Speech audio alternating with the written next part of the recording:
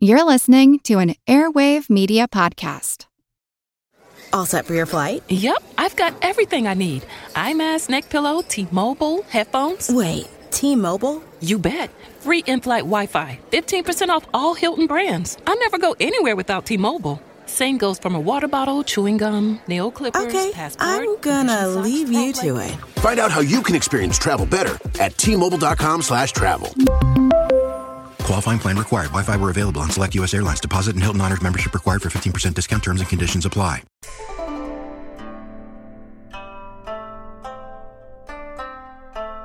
Hello, and welcome to the History of China. Episode 148, A Campaign of Dunces. Last time, we concluded our in-depth look into the new policies of Wang Anshi and their immediate ramifications across the Song Empire, which may be best described as extremely lucrative, but at extreme, albeit unintended, costs. Today, then, we'll be looking at the back half of Emperor Shenzong's reign over the Song, the post-Wang fallout of the new policies, and most especially how the richest man in the world could just so catastrophically fail militarily against a state consisting of semi-nomadic steppe riders. The main focus of today's episode is going to be the ill-advised and ill-carried-out war between Song China and its neighbor to the northwest, Western Xia, aka Xixia. First, though, we've got a few major internal policy changes to cover within the imperial court at Kaifeng. Don't worry, though, we're not going to be having another mini-series on political machinations just yet. With Wang Anshi's ouster, conservatives within the court ministry had every right to believe that their time was finally at hand to roll back the erstwhile minister's novel economic innovations. Chief among these was, of course, the longtime enemy of the new policies, none other than Sima Guang, who wasted little time in writing to his allies and potential allies close to the emperor in attempting to, quote, awaken Shenzong to the evils of the new policies, end quote. Why wasn't he at court doing that himself? Well, he'd actually been banished from the capital during Wang's tenure, and was now forced to only correspond with his political allies. Emperor Shenzong, however, had other ideas. Now 27 and well into his prime, Shenzong wished little more than to further what had long been his prime ambition: personal autocratic rule over the whole of his empire, rather than merely serving as some serene figurehead to the self-serving ministers that had long held the reins of government, since long before his own life, in fact. To that end, Wang Anshi had proved a valuable learning tool, even if ultimately disposable, in that he'd been able to watch and learn from the ever-ambitious minister both the skills and sheer ruthlessness required to advance one's own policy ambitions in the face of significant political headwinds. Having now learned all that he could from Wang, Shenzong had little compunction in casting him aside when he proved more of a liability than an asset. Now would be his own time to shine on the imperial stage, an active rather than passive ruler, hell-bent on matching his own greatness with the likes of the greatest of his forebearers, his great-great-grandfather, the great Song Taizong, from a century before. This would prove to be one of the great ironies of Shenzong's period of rule, at least from the conservative ministers who had so railed against the reforms of Wang Anshi. Only after they had succeeded in retiring the reformist minister would they realize that Wang had actually been just about the only thing holding back the more autocratic and bellicose aspects of Shenzong's personality. You see, Shenzong had listened to Wang and his warnings like he'd never do with anyone else. Thus, by driving Wang out, by winning, Sima, Ouyang, and the other conservatives now faced an absolute monarch who saw them all as little more than tools to do his personal bidding, rather than as valuable captains of government whose advice to heed. Be careful what you wish for, I guess. Of all of Emperor Shenzong's policy goals, the strongest and most abiding of them was his preoccupation with retaking the northern territories, specifically those lost to the state of Xixia. But related to that first goal, and only slightly lower on his docket, was his desire to fundamentally restructure the creaking underpinnings of his government that he, along with many others, deemed to be in desperate need of repair and reform. As Paul Smith explains, the bureaucracy of the Song regime was, in actuality, almost two entirely separate systems of administration, only haphazardly melded together. He writes, quote, "On the one hand, the Song founder, Zhao Kuangyin, Taizu, inherited the elaborate bureaucratic apparatus of the Hai Tang, the 3 departments, 6 ministries, 9 courts, and 5 directorates that in theory covered every aspect of civil administration. But even by the 8th century, many of the offices had lost their functional importance, supplanted by a welter of ad hoc organizations, such as the Bureau of Military Affairs, the Finance Commission, the Censorates, and the increasing number of circuit intendancies." End quote. The older Tang systems, to put it simply, had primarily empowered the ministries at the expense of the ruler. That is, they were there for the good of the system itself, rather than the individual monarch's prerogative. The newer ad hoc agencies, largely formed over the course of the 5 dynasties, ran, on the other hand, in the opposite direction, routing supreme authority toward direct, centralized personal rule by a strong emperor. The founders of the Song state had found that both models served different and perfectly justifiable sets of needs, and had thus set up theirs as a dual system of government retaining both. This was at least in part because it allowed the system to designate ministerial ranks, as in a minister's merit and seniority within the court, from the specific job title or function that he might serve at any time, which was far more personalized to the immediate needs of the court or the minister's individual skill set. So, it was a little like we all get to hold the title of senior executive manager, but everyone also knows that the senior executive manager of flower arrangement and basket weaving is not nearly as important to, say, convening a war council than even a junior executive manager of cavalry tactics. I'm probably making a pretty bad stretch here of a metaphor, but hopefully you get the idea. But all that malarkey was not to Shenzong's taste, especially the part about diminishing his own imperial authority. To him, the labyrinthine and Byzantine bureaucratic tangle had become an embarrassment to his regime and the memory of his founders. Thus, he sought to overhaul it from the ground up. And he kept this really close to his chest also, as in even Wang Anshi from his forced retirement in Jiangnan wrote his concerns that the emperor had never before done something without extensive prior consultation with his top officials. Yet, all of a sudden, in 1080, he was reworking his entire governmental structure with no official consultation whatsoever. The reforms, which would come to be known as the Yuanfeng administrative reforms, as usual, named for the reign era during which it was enacted, meaning origination of abundance, would be modeled almost solely on the revival of the Tang Dynasty era model, casting aside the ad hoc reforms of the 5 dynasties period. And while we could get into more of the nuts and bolts and the specific changes, we'll just casually ride right on by that because, as it's pointed out by Smith, these reforms would have little impact outside of the central government in the capital. In summation, it got rid of a large number of superfluous officials and meaningless titles, all while funneling more power to the emperor himself. Save money and do what I want could have been the watchwords of Shenzong's personal rule. And this is the point where I feel compelled to briefly interrupt the flow of the internal reforms to bring you all glad tidings from the Western barbarians, specifically some far distant land which are calling themselves the Eastern Romans, or Byzantium, which is in any case far too difficult and barbaric to utter, and so we'll just call them Fulin. These narrow-faced, high-nosed people have sent us an envoy in the name of their chieftain, some bearded fellow by the name of Mieli Yiling Kaisa, but which their culturalist tongues insist is pronounced as Caesar Michael VII Ducas. From the Book of Song, quote, "The country is called Fulin. Southeast of it you go to Meluku, Cilicia. North you go to the Black Sea, both 40 days' journey. West you go to the Mediterranean Sea, 30 days' journey.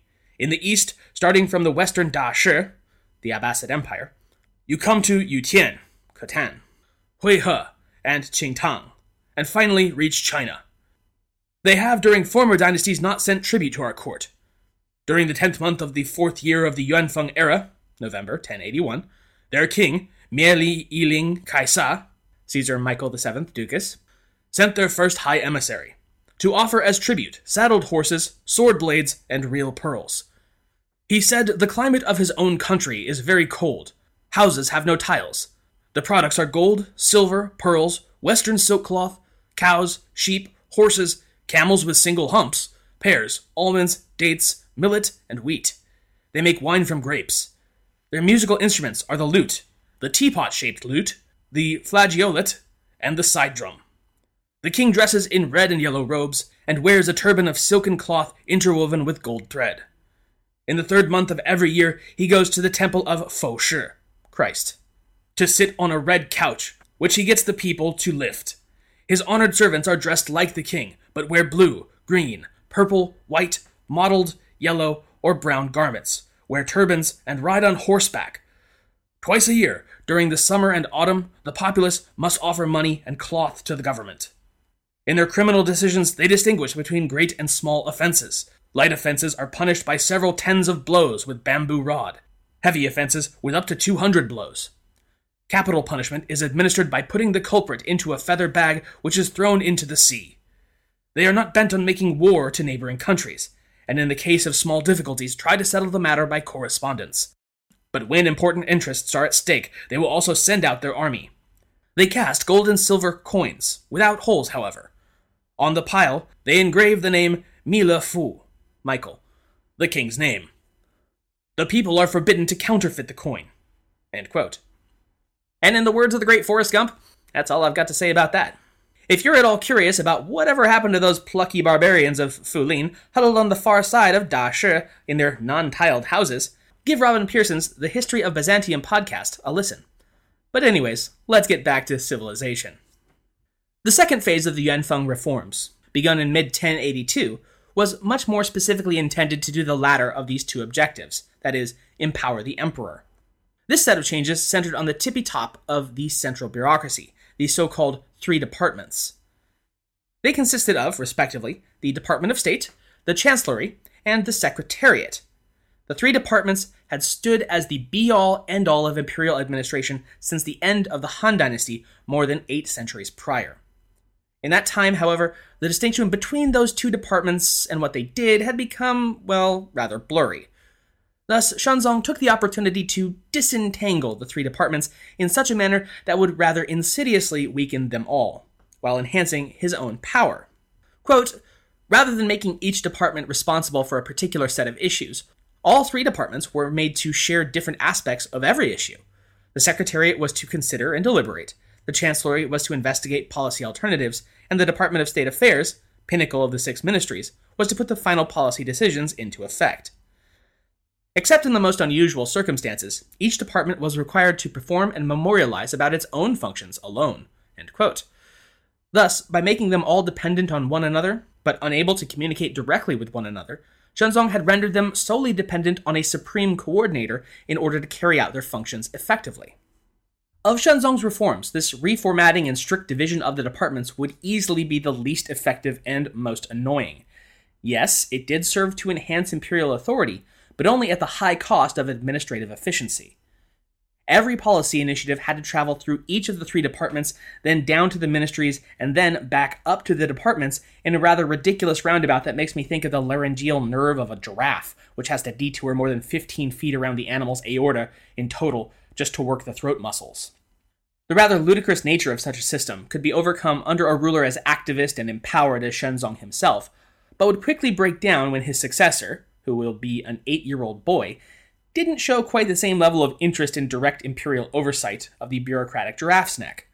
Even so, the three departments wouldn't be formally recombined into a fully working configuration until after the fall of Northern Song regime, 4 decades later, in 1129. Okay, so having sorted through that bit of administrative housekeeping and also read that letter from those weird barbarians to the far west, let's get to the real meat and potatoes of today's episode.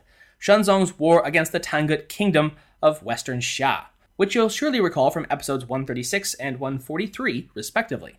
As I mentioned at the top of the show, Xuanzong was absolutely bent on recovering the territories that had been lost to his realm by his predecessors back in the 1040s. You may remember that since the time of his accession to the throne, Xuanzong had been positively eager to go on the offensive against his neighbors, and had to have been talked down by his ministers. That bellicosity was largely what explained his gung-ho attitude about the new policies. Get the nation ready for the all-out war against those who had so belittled and embarrassed the glory of Song. Wang Anshi, knowing better than anyone his emperor's inner desires and reasons for backing his economic objectives, had stoked Xuanzong's war objectives, but still urged temperance. In 1071, for instance, Wang had cautioned his war-eager monarch against rushing prematurely into a war against one or both northern rival states that were far more powerful than Xuanzong seemed to acknowledge, saying, quote, there are projects that we should pursue, but for which our power is still inadequate. For example, quelling the barbarians and opening up the frontier, however desirable they may seem to be at the moment, are still beyond our capacity. His Majesty must deeply consider that our financial resources are inadequate and reliable men of talent rare. For the moment, therefore, we should concentrate on quieting down border affairs. Once our internal affairs are in order, there is an adequate supply of talented men, and we are prosperous and strong, then there will be nothing we cannot do." End quote. Against the Tanguts specifically, Wang urged particular caution. Though they seemed relatively weak at the moment, as they were under the rule of a child emperor called Bing Chang, and their inscrutable government seemed to be in more disorder than usual, Song China was still in no position to go around trying to dictate terms to its neighbor.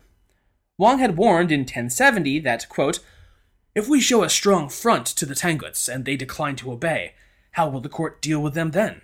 We are not now strong enough to match troops with them, and if we do not match troops, then what else can we do? By being accommodating, we are least likely to miscalculate." End quote. To placate the northern-focused emperor, Wang had proposed a policy of expansion in the interim to the southwest, of colonization and exploitation of the economic opportunities of the frontier areas in Sichuan and Hunan specifically, as well as the Tibetan tribal head territories in Gansu and Qinghai. This was a long, heavily forested region pocked with karst mountain ranges and steppe plains, and could offer grazing for war horses among its other abundant natural resources.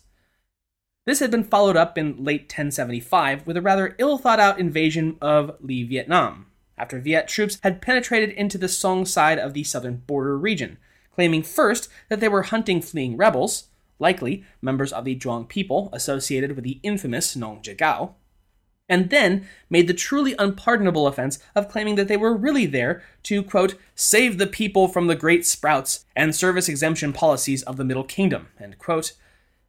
Wang Anshi, taking personal offense at such talk, persuaded Shenzong to launch a southward offensive against the Viets, sending 100,000 troops to invade. Though they would prove victorious, it would be a costly, perhaps Pyrrhic, victory. For as ever, the great equalizer of the south struck again, disease. Perhaps as much as half of the soldiers and their 200,000 porters were killed by the oppressive tropical heat and shizang, so-called swamp fever. By the time of the conclusion of this latest Song-Viet war, Wang Anshi had already lost the favor of the emperor and been shunned off into forced retirement back in Jiangnan. Smith writes, quote, "But if conservatives thought that Wang's departure would bring an end to frontier expansion and war mobilization, they were deeply disappointed. With no one left to speak to Shenzong as an equal, the emperor was finally free to pursue the linchpin of his plan to recover the northern territories, the conquest of Tangut Xixia." End quote. That's right, no more delays, no more cranky uncles telling him to wait. The time to strike was now.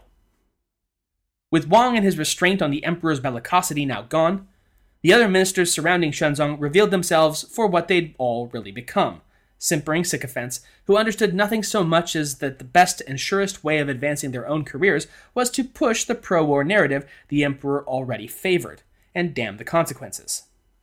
In the 11th month of 1077, the Directorate of Armaments announced that it had completed the emperor's recent directive to amass and stockpile weaponry in the 5 northern circuits. Less than a year later, Shenzong had the treasuries that had been kept over from Taizu's original war chest renamed and commemorated with a poem that he wrote himself, reading, quote, "In succession, the 5 dynasties lost their bearings, while the northern dogs flourished.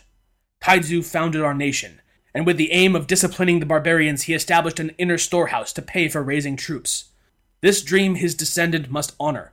Could I dare forget his ambition?" End quote. So the tinder had been placed, the fuel poured on top of the pile. All that was needed now was an appropriate spark to light the fire of war Shenzong had dreamed of for so long. That excuse would come in early 1081, when the Xia Empress Dowager committed a coup against her own son, the Emperor Huizong of Xia, on charges that he had become too heavily influenced by and friendly towards the Song dynasty. Well, yes, of course, we must ride to the rescue of our good friend Huizong and, restore him to his rightful place. Right.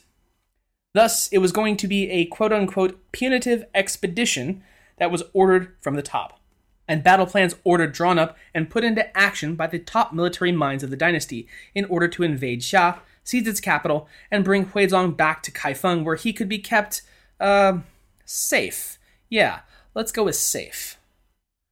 From Smith, quote, "The battle plan called for a 5-pronged attack on the Tangut capital, led largely by men who had served in the previous failed campaign against Western Xia. In addition to Zhong O, the commanders included the eunuch general Li Xian, Wang Zhongjun, and Liu Changtuo, and Shenzong's maternal uncle Gao Chunyu. These 5 men commanded combat troops of about 370,000 men, supported by about the same number of transport troops, arrayed to converge on the Tangut capital from the south, southeast, and southwest. End quote. Added to just the sheer scale of the campaign were all of the additional logistical factors that were going to have to keep running very smoothly indeed for the Chinese army to remain functional so far afield. Things like tactical expertise from multiple levels of commanders, smooth and uninterrupted lines of communication between the units and the converging army's commanders, and the rapid coordination of forces and provisions across the vast inhospitable terrain of the Ordos Loop. That's the sort of operational Rube Goldberg device that would give even many modern commanders nightmares, and Murphy's Law began tuning up its instrument in the background almost at once. Also, it's not as though such weak points in the plan were unknowns to the Song army. This episode is brought to you by Shopify. Whether you're selling a little or a lot, Shopify helps you do your thing, however you cha-ching. From the launch your online shop stage, all the way to the we just hit 1 million orders stage. No matter what stage you're in, Shopify's there to help you grow. Sign up for a $1 per month trial period at shopify.com/special offer, all lowercase. That's shopify.com/special offer. Like I'd said before, just a decade prior, many of the same commanders now leading the force had been involved in the last attack against Xia, which had turned out to be a, well, what's a stronger word than catastrophe? The previous campaign had fallen to pieces on very much the same weaknesses displayed by this latest plan.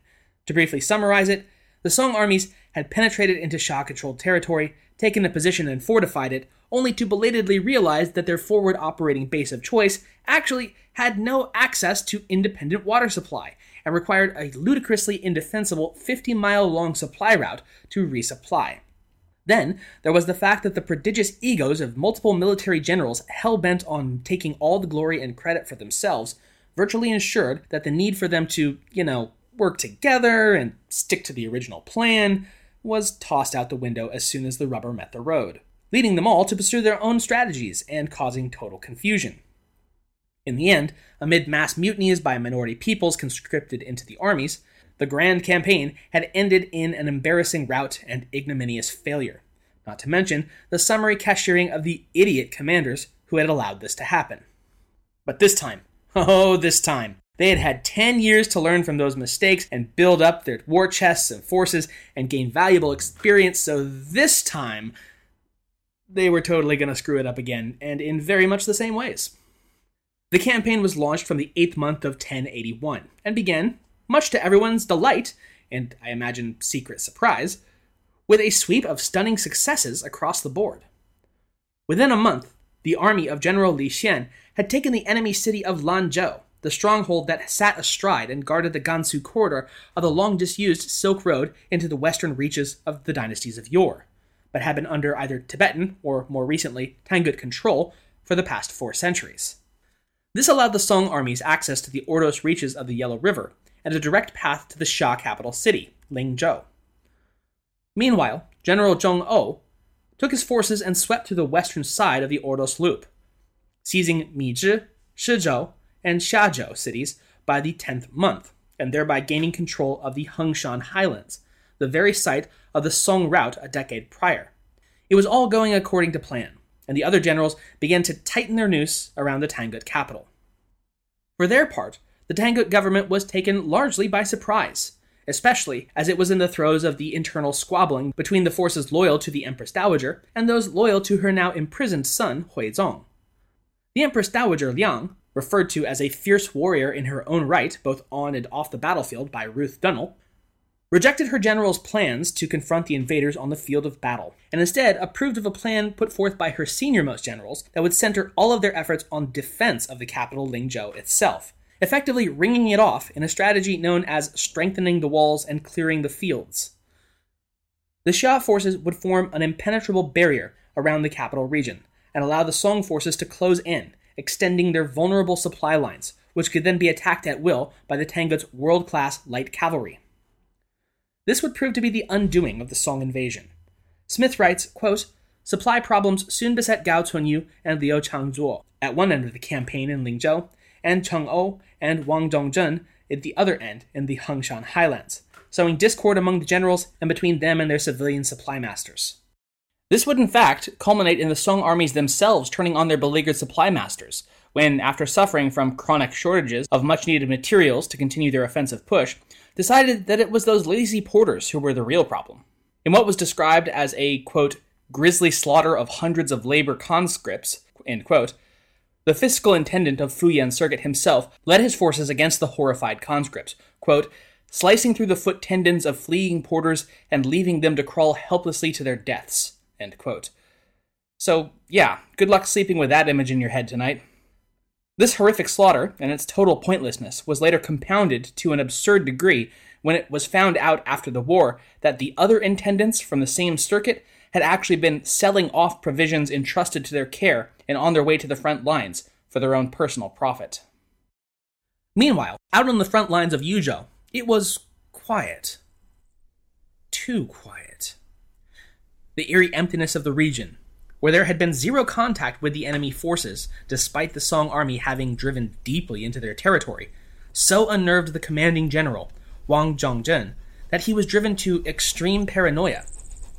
Fearing that he and his army's movements were being spied upon by invisible Tangut scout units just waiting for them to let their guard down, General Wang ordered that no cooking fires were to be allowed when encamped.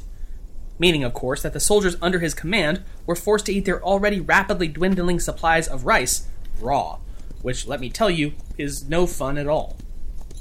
Between the contagious paranoia spreading through the soldiers, not to mention the actually contagious camp illnesses spreading like wildfire due to the extreme cold of the nights without any source of warmth, and, eating raw, dirty rice from old bags, it wasn't long before mutiny was on the tongues of the Song army in Yuzhou, who rapidly came to the conclusion that they need only kill their general and the 2 government watchers with him, and they would be out of this mess.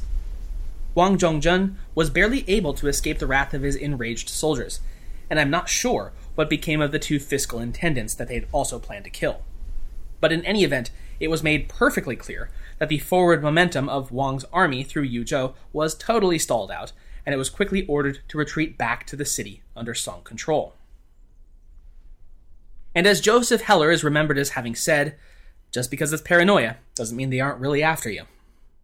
Because it turns out that the Tanguts really had been waiting for an opportunity to present itself, and there are few opportunities in war quite as juicy as having a starving, sick, and mutinous army trying to retreat back to safety and a hot meal. Sweeping down on the haggard Chinese force, they harassed the columns of soldiers all the way back to Yuzhou City. Between the Xia harassment and the sickness continuing to sweep through their ranks, the Song army lost something like 20,000 soldiers over the course of their retreat. Alright, so that's not great. But what about what's going on over at Lingzhou? How are the other 4 armies doing with the siege of the capital city? Oh, just everything that could go wrong doing so at the worst time. So we already covered the supply problem issue, but that was just compounded by poor communication between the Song armies, as well as just outright stupidity and incompetence up and down the command structure.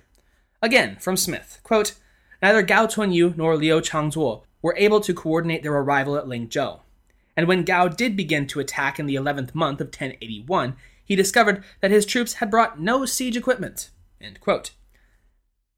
Now let's just pause and rewind and think about that for a second. The whole point of this campaign was to besiege a walled, heavily defended city of Chinese design, which we all know by now are essentially built from the ground up as specifically anti-siege machines in the first place, and they forgot to bring their siege equipment. But they had come all this way, so they were just going to have to give it the old college try anyway. For 2.5 weeks, the Song armies besieged Lingzhou to basically no effect. All the while, their commanders bickered with one another about this strategy or that strategy, and whose fault all this was, and meanwhile, the troops themselves were rapidly beginning to come to the conclusion that it wasn't this general or that general's screw-up that had resulted in this fiasco, but rather that all of this was all of their fault, and that they should mutiny. They wouldn't get the chance to, though, because after 18 days, when the Tangut defenders had observed that the Song armies were well and truly on the verge of breakdown, they determined it was time to send them plummeting over that edge. Lingzhou, like every Chinese city of any consequence, was fed by canal systems. Now, as the Chinese bickered among themselves, Tangut troops were secretly dispatched to simultaneously cut and otherwise redirect the canals, thereby flooding the Song camps with river water. And that, as they say, was that. Up to their waists in filthy water that even now washed away the little food and equipment they'd remembered to bring with them in the first place, the Song army knew that the game was up and ordered a long overdue withdrawal. Yet once again, seeing the enemy pack up and leave was the perfect opportunity for the Tanguts to, that's right, send out the cavalry riders to harass them from all sides. Being picked off one by one from enemies you can't strike back at is a heck of a thing for an already thoroughly demoralized, starving, and river water filthy force to undergo. And so it was that what had begun as an orderly, if thoroughly demoralized retreat rapidly devolved into a panicked rout, once again. It had been meant to be the shining capstone to the policies Emperor Shenzong had spent a decade putting into place with exactly this campaign in mind. And yet, in less than 4 months, the invasion of Xixia had gone from glorious reconquista to utter humiliation. And yet the war wasn't over. The worst was still yet to come. Though the failure of the five-pronged strike meant to lop the head off of Xixia might have convinced more reasonable men that maybe somewhere in all this a mistake might have been made, the leadership of the Song armies contained no such man, and in any case, the emperor would have been unlikely to listen. In spring of the following year, the majority of the court, having cheer-led Shenzong into this war already, continued to shake their pom-poms and call him to continue the assault. Moreover, the only general whose force had achieved anything approaching success the year prior, Li Xian, who had taken Lanzhou after all, likewise forcefully claimed that the campaign of 1082 couldn't possibly be as bad as the campaign of 1081. Surely this time we'll win. Surely. Enter stage left, the man who would lead this new strike against the Tanguts, a man with zero military experience, but who had had the emperor's ear for some time now, and had risen to special prominence following the disaster of the prior year by loudly and repeatedly denouncing the generals of that campaign as having been too cowardly to defeat the Xia forces. The court minister, Xu Shi. Well, fine then, said Shenzong. Sounds like you're just the man for the job. And Xu, now General Xu, wasn't going to make the same mistakes as those cowards who'd lost the last incursion. No. He was going to make a far older set of mistakes. A virtual repeat, in fact, of the failed Song invasion of Xixia a decade ago. Those who don't learn from the past... Steering well clear of the areas that his predecessors had lost the year prior, Xu decided to take and hold, as his forward position, the city of Yonglou, fortify it, and dare the Tanguts to break themselves against his fortifications. There was just one little hitch to that brilliant plan. Yonglou was right across the small stream from Luowu, the very site I mentioned earlier where Zhong-O had made the fatal mistake of biting, holding, and fortifying. Zhong-O was still at court, by the way, and did his level best to point out that, no, you idiot, I already tried that. There's no independent water supply, it's totally indefensible, and your supply lines will be completely at the mercy of their cavalry raids. If you wall yourself in there, you're not building yourself a rock upon which the Tangut tide will break, you're building yourself a sandcastle that will be swept away. Xu Shi, however, was having none of this, it can't be done, or you're a suicidal moron, or it's a total death trap, claptrap. No. He'd prove all those haters and doubters wrong well, listen, the point is he would prove all those haters and doubters wrong. Xu Shi and his army marched out in mid-spring 1082 and duly constructed their impenetrable fortress at Yonglou, which Emperor Shenzong then elevated with the title of Yinchuan Fortress. With the walls and defenses finished and in place, all he needed to do now was wait for the Tanguts to show up and attempt to dislodge him. A moment General Xu loudly and repeatedly proclaimed would be the crowning moment of both his and the Emperor's glorious victory against the dirty Tangut barbarian hordes. It was well understood, after all, that it would only be a matter of time. Yonglou was a point of strategic importance that the Xia forces could not but contest. And on that point at least, if no other, Xu Shi was absolutely right. Again from Smith, quote, when in the 9th month of 1082 the Tanguts actually converged, however, Xu Shi's braggadocio turned to horror. For as he looked out over the new walls to the west, there stood 300,000 Tangut troops stretched out as far as the eye could see. And now the fates of his 35,000 troops were sealed, for Shu Shi's stubbornness was compounded by his incompetence." End quote. Looking out at the veritable sea of enemies from his sand castle fortress, Shu's lieutenant commanders twice begged him to take the initiative, do something, and strike out against the Tangut force before their position was completely overwhelmed. The Shah's preeminent heavy cavalry force, a legendary group known as the Tie Yao, or the Iron Hawks, hadn't fully formed up into attack formation yet, meaning that a sudden strike might just be enough to throw the enemy into disarray. But Shu Shi refused, maintaining that all of his forces must stay behind the now clearly farcical safety of their walls. "Well then," begged others, "walls or no, let's at least recognize that we're thoroughly outmatched here and retreat before we're totally surrounded and subsumed." As punishment for that suggestion, Shu Shi had his forces actually stand outside the wall gates and take the initial assault head on. And it got worse. Of the survivors of that initial clash, half again would wind up dying not from enemy action, but simple dehydration. After all, the stream that was the only water supply for some 50 miles around was outside the city walls, meaning that it was now under the control of the Tangut forces, forcing the, quote, parched soldiers to drink what liquids they could wring out of horse manure, end quote.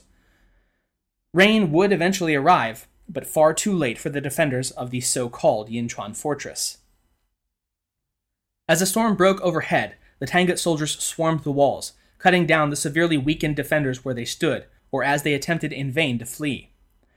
They were cut down without mercy, though a little more than 12,000 would find their way out of the carnage, and some reports claim that Shu Shi may have somehow snuck his way out of the slaughter alive, though such reports are unverified. And I, for one, hope that he at least met the same grisly fate as the one he'd forced upon 13,000 of his own soldiers.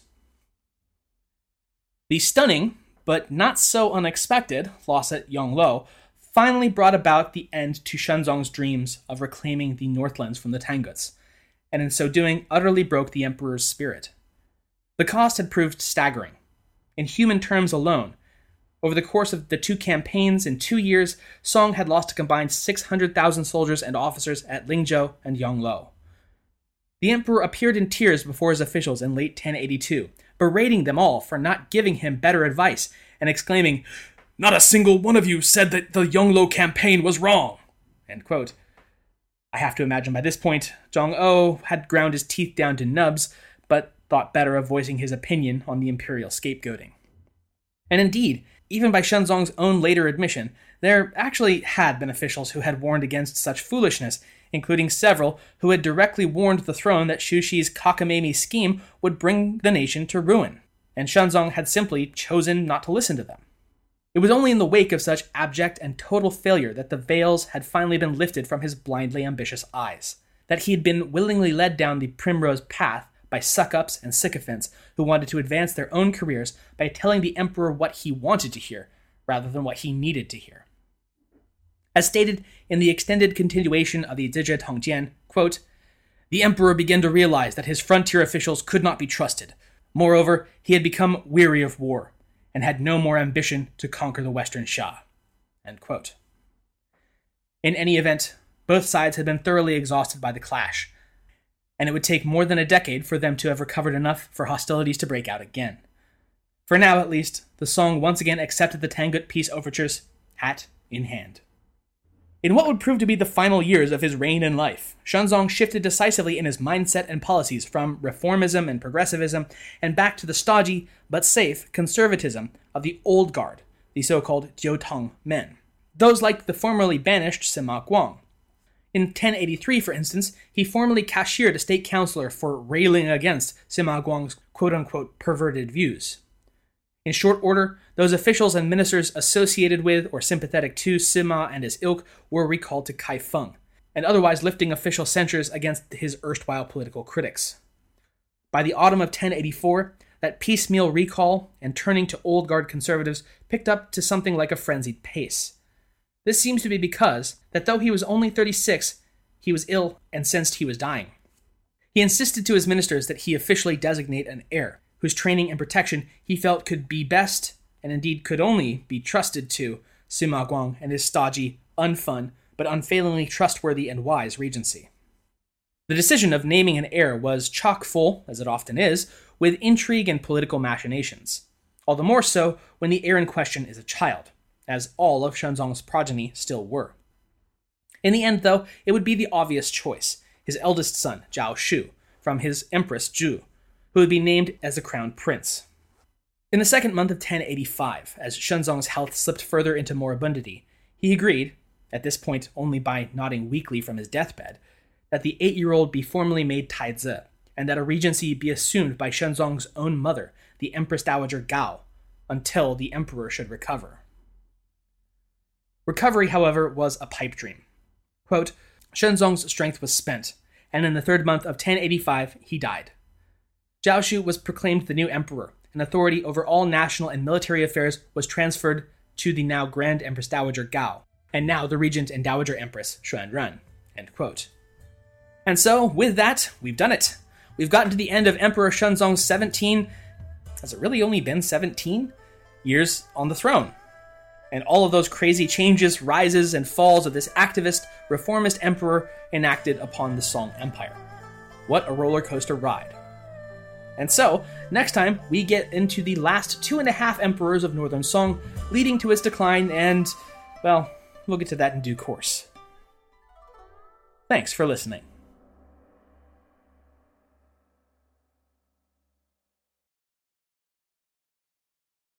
As a long-time foreign correspondent, I've worked in lots of places, but nowhere as important to the world as China. I'm Jane Perlez, former Beijing bureau chief for the New York Times. Join me on my new podcast, Face Off, US versus China, where I'll take you behind the scenes in the tumultuous US-China relationship. Find Face Off wherever you get your podcasts.